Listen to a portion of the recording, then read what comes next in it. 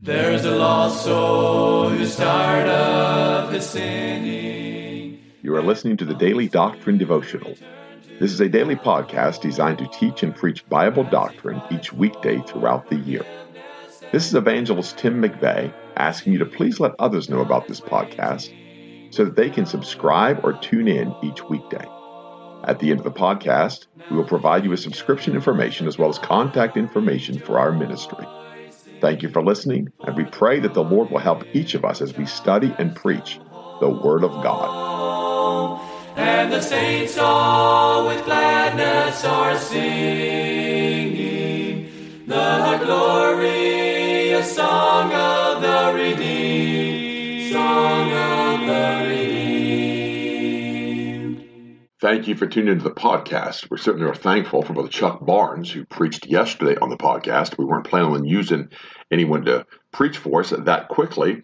However, we've been kind of run under with appointments and things going on and trying to get prepared for the baby to come. And so I thought it was appropriate to go ahead and use Brother Barnes' message. Already had some folks reach out and tell us that Brother Barnes' message was a help to them, was a strength to them. And so we certainly appreciate that. You probably noticed his peculiar accent, and I do say peculiar, only in the sense of it's a unique to the state of Maine, a unique accent. And so Brother Barnes, of course, is a Mainer, and he's a native Mainer, and he's probably going to stay in Maine, live in Maine, and die in Maine. And yet he is a church planter, and we thank the Lord for that. If you'd like to reach out to Brother Barnes, he'd be an excellent missionary to support. And he's worthy of support. We certainly are thankful for that. This isn't just some kind of self-promoting thing that I'm saying, but I believe he's worthy of that. He's revived several churches in the state of Maine, some of which are still continuing on today. Right now, he's down at the Tremont Baptist Church there in Seal Cove, and that work is pressing on for the glory of God. We certainly appreciate him. I appreciate that podcast yesterday. Now, today, I want to take a different look at the Word of God in Psalm 18. And I'm going to exhort a little bit on just some things that have been kind of heavy upon my mind and upon my heart here in Psalm 18. And to do that, I believe we need to look at the crucifixion. And so I want to take a look at a couple of passages here. And then with the Lord's help, we're going to turn to the crucifixion of Jesus Christ. And I'd like to read the accounts of the crucifixion. It's going to lay the groundwork. So it's going to be a little bit more tedious today for some of you.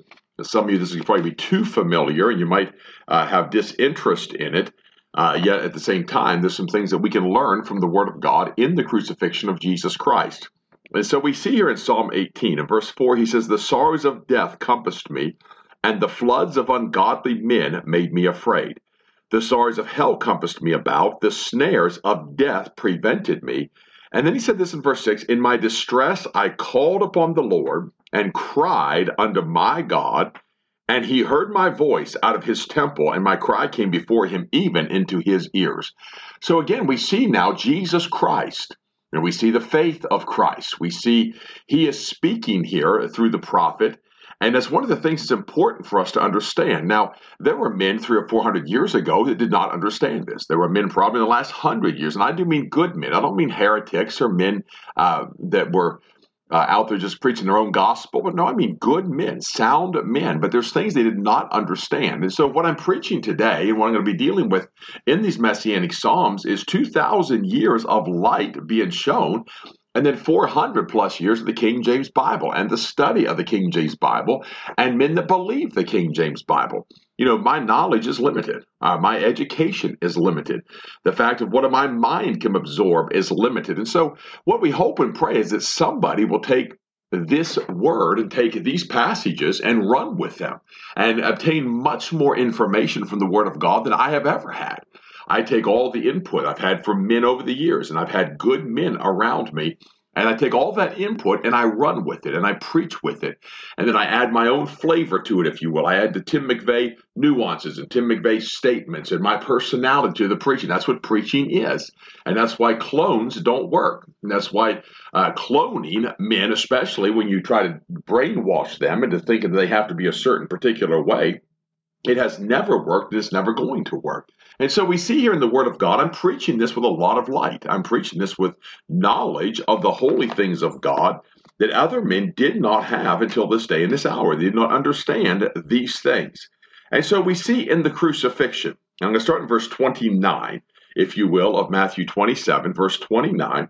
"And when they had plaited the crown of thorns, they put upon his head, and a reed in his right hand. And they bowed the knee before him and mocked him, saying, Hail, King of the Jews. So we see the plaiting of the crown of thorns laid upon his head. And we see the blood begin to flow, of course, from his scalp. We see that by faith because we believe God. We see the reed in his right hand. They're mocking him as the king. They're making light of him as their king. They're setting light by Jesus Christ, the Son of God. They spit upon him. What a vile thing. What a reprehensible thing. And they took the reed and smote him on the head. After that, they mocked him. They took the robe off from him and put his own raiment on him and led him away to crucify him. And as they came out, they found a man of Cyrene, of Simon by name. Him they compelled to bear his cross. And when they were come unto a place called Golgotha, that is to say, a place of a skull, they gave him vinegar to drink mingled with gall. And when he had tasted thereof, he would not drink. And they crucified him. And parted his garments, casting lots, that it might be fulfilled which was spoken by the prophet. They parted my garments among them, and upon my vesture did they cast lots. And sitting down, they watched him there, and set up over his head his accusation written, This is Jesus, the King of the Jews. And then were there two thieves crucified with him, one on the right hand and another on the left. And they that passed by reviled him, wagging their heads, and saying, Thou that destroyest the temple and buildest it in 3 days, save thyself. If thou be the Son of God, come down from the cross. Likewise also the chief priests, mocking him with the scribes and elders, said he saved others, himself he cannot save. If he be the King of Israel, let him now come down from the cross, and we will believe him. He trusted in God, let him deliver him now. If he will have him, for he said, I am the Son of God. The thieves also, which were crucified with him, cast the same in his teeth. Now from the 6th hour there was darkness over all the land unto the 9th hour. And about the 9th hour Jesus cried with a loud voice, saying, Eli, Eli, lama sabachthani, which is to say, my God, why hast thou forsaken me? Some of them that stood there, when they had heard that, they said, This man calleth for Elias. And straightway one of them ran and took a sponge and filled it with vinegar and put it on a reed and gave him to drink. The rest said, Let be, let us see whether Elias will come to save him. Jesus, when he had cried again with a loud voice, now that's the passage we just read. It was important to cover the crucifixion so that we could look at that passage in the light of the glorious gospel of Jesus Christ. And when he had cried with a loud voice, yielded up the ghost. Behold, the veil of the temple was rent in twain from the top to the bottom, and the earth did quake, and the rocks rent. And the graves were opened, and many bodies of the saints which slept arose, and came out of the graves after his resurrection, and went to the holy city, and appeared unto many. Now when the centurion and they that were with him watching Jesus saw the earthquake, and those things that were done, they feared greatly, saying, Truly, this was the Son of God. Now had the Jews believed God, had they believed the testimony of God, which is the word of God, had they believed David in the Psalms, had they believed these things, they would have seen that he was the Son of God. That's why that centurion standing by, he and his band, they believed that Jesus Christ was the Son of God. It wasn't self-proclamation. The Father himself came and proclaimed him on that mount to be the Son of God. This is my beloved Son in whom I am well pleased. And so the Lord himself had come and proclaimed him to be the Son of God. All the scripture pointed to him to be the Son of God. And might I say, if there was one scripture that was not fulfilled in Jesus Christ, then he could not be the Son of God. One of the problems with the new perversion is that they take away the deity of Jesus Christ so often. They leave out words concerning Jesus Christ, the Son of God. And one of the places that they sneak up on you is they leave them out of the prophecy. They go and they change the prophecy of the Word of God, and they change it prophetically. And many times the words they change and the way they make it sound, it could be Lucifer or it could be Jesus Christ. That's why they're antichrist. They're against Christ. They are not the Word of God. They're not a lesser translation. No, they're profane. They're unclean. They're antichrist. They're vile. Yet men tote them, and good men tote them. I mean, nice men, friendly men, nice ladies, friendly ladies, religious ladies tote them, unwittingly tote them. There could be some saved folk that switch to those versions, not understanding the Son of God. And so it's important to see Jesus Christ in the Psalms. It's important for us to see him and to know the fellowship of his suffering. Part of the reason that we are in the mess we are in religious circles today is that we don't suffer today. We have medicine to take care of needs. We have The physical maladies we do not suffer. We have counseling services and daycares for the children, and we have everything else under the sun that we don't have to suffer like they did in days of yore. We have watering systems for the garden so that we don't go hungry in time of drought, and we have medicine and veterinarians for the animals, and we have grocery stores on every corner, and we have all the clothing is made in China, shipped over here in big shipping containers, and is dirt cheap at Walmart, and we have a good economy still. I know the economy's in the drain in America. We're still the wealthiest nation overall in the entire world. And we don't suffer. And therefore, because we don't suffer, we don't have to pray. We don't have to implore God. We don't have to plead with God. You realize those old timers in time of drought would beg God if they had sinned to show them that they might repent. The old timers in time of hunger, they'd say this must be the judgment of God. And they would plead with God. And they would beg God. But I say to you today, I believe the prosperity is the judgment of God because men are not seeking God. Why do they need to seek God? I mean, there's people, their cell phones cost about a third of what my first car cost. And that's not an exaggeration. Why? Because we're prosperous in America. We don't suffer. Therefore, we don't know the fellowship of his suffering. I don't know the fellowship of his suffering. Sure, I understand that contradiction of sinners against himself, and there's other things in that fellowship I understand, and I certainly fellowship with Jesus Christ and have that time with Jesus, but I don't fully understand that suffering that our forefathers went through because I myself don't suffer like that in the flesh, and I don't suffer enough in my flesh. I don't have lifelong diseases, and I have not lost children outside of the womb to the grave, and I have not lost a wife to the grave, and I thank God for that. I praise his name for that. I bless the name of the Lord. I've not suffered those things. I don't want to suffer those things, and therefore it's hard for us to understand that fellowship with Jesus Christ. So how do we understand him? Well, we go into the Psalms, and we go into the law, and we go into the prophets of God, and we see Christ. How do we see him? We see him in the Word of God, and we know it's him. And again, that's why when I started this project, I said I'm going to do the Messianic Psalms, and I had no idea we'd only be in Psalm 18 in the middle of April. I thought for sure we'd probably be on Psalm 50 by now. I didn't realize the depth of what I was getting myself into. But I want us to see Christ, and I want us to see the Christ of the crucifixion in our text in Psalm 18. Tomorrow, I'm going to return to Psalm 18, but right now, let me just read the account again of the book of Mark with Jesus Christ. They began to smite him in verse 18, salute him rather. In verse 18, hail, King of the Jews. And they smote him on the head with a reed, did spit upon him, and bowing their knees worshipped him. And when they had mocked him, they took off the purple from him and put his own clothes on him, and led him out to crucify him. And they compelled one Simon of Cyrene, who passed by coming out of the country, the father of Alexander and Rufus, to bear his cross. And they bring him unto the place Golgotha, which is being interpreted the place of the skull. And they gave him to drink wine mingled with myrrh, but he received it not. And when they had crucified him, they parted his garments, casting lots upon them, what every man should take. It was the third hour, and they crucified him. And the superscription of his accusation was written over the King of the Jews. And with him they crucified two thieves, the one on his right hand, the other on his left. And the scripture was fulfilled, which saith, and he was numbered with the transgressors.